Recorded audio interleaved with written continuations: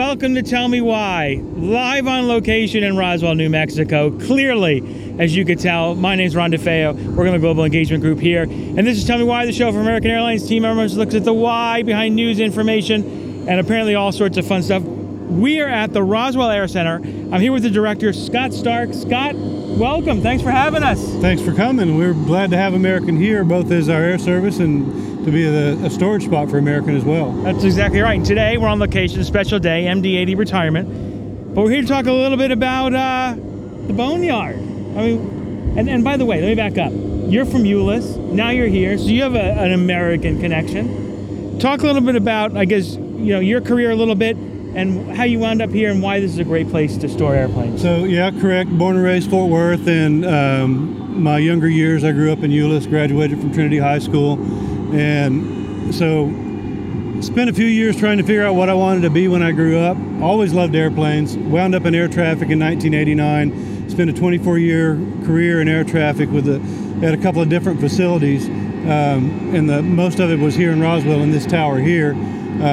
Retired in 2013, took a job with the airport, eventually became the airport director. So it's one of those unescapable things. Once you're in aviation, it's a black hole you can't get out of. Right. Not a bad thing, but right. That's the short story for me. And why did this become the place to retire planes? Why do you think that is? For me, New Mexico has always kind of held a special place in my heart. We used to vacation here when I was young. So when I got married, my wife and I, we honeymooned in Taos. So it's always had an attraction to me. The desert, the mountains, it's just me. So when we got an opportunity to move here, we did, and it's become home. And we probably, though we're both from Texas, we'll probably never move back. Right. All right, there you go. So the amount of planes retired here is unbelievable. Why is this a location where that happens? So that's mostly related to a couple of different things, the weather being probably the most important. We have over 300 days a year of dry, sunny weather, and the rest of the days are like this. So that's really it, weather. The other issue is space. We have 4,000 acres inside the airport fence, being that this was originally Walker Air Force Base, and somewhere in the neighborhood of 500 acres of hardened aircraft storage space. When I say hardened, I mean asphalt and concrete. Yeah, sure. So we can put somewhere in the neighborhood of 800 airplanes out here, airline size.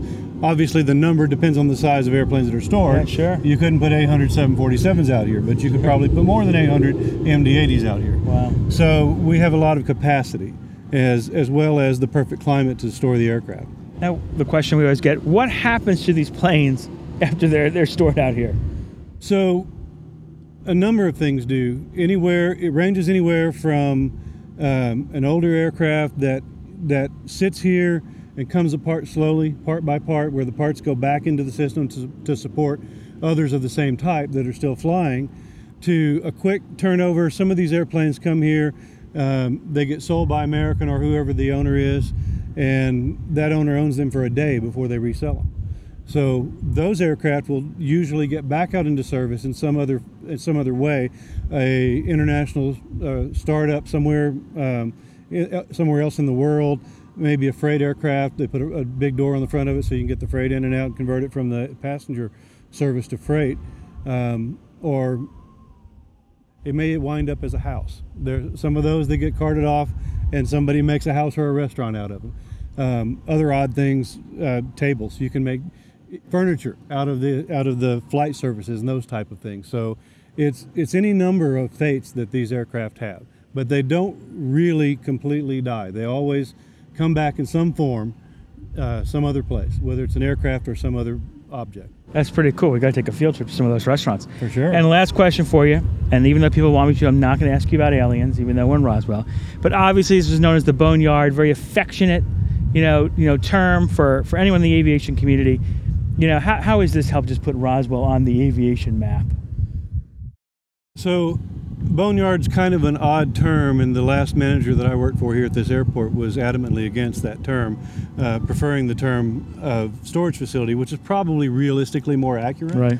But I look at it kind of like the aliens here in Roswell. Those of us who live here and have lived here for a long time, we're really about the other things in Roswell. Right. Aliens are just part of it, but it's $1 billion brand. So it's hard to ignore that, 1947, something might have happened here with aliens. Heck, let's use that. So quite honestly, I tend to lean into the Boneyard idea as well, because we get requests for tours. That business itself is a large part of the revenue for this airport. So each of these aircraft that are stored here bring a daily fee for parking, and that helps support the rest of the activity that we do at the airport. So I've kind of come around to that Boneyard moniker not being as bad as it might appear. But realistically, we're not a true boneyard, because these aircraft all do have other lives. They don't just sit here until they fall apart where they sit. So it's really more of a storage area. Very, very cool. Scott Starr, thanks for having us. You bet. There's a lot of fun out here. MD-80 Retirement Day, Super 80 Retirement Day, out here at the Roswell Air Center. Thanks for being here. You know where we live. Tell me why. We're on JetNet. If you're on the go, you can download this in audio, podcast form, iTunes, SoundCloud, variety of other places. Thanks for tuning in. Special on location here, Roswell, New Mexico. We'll see you on the next episode of Tell Me Why.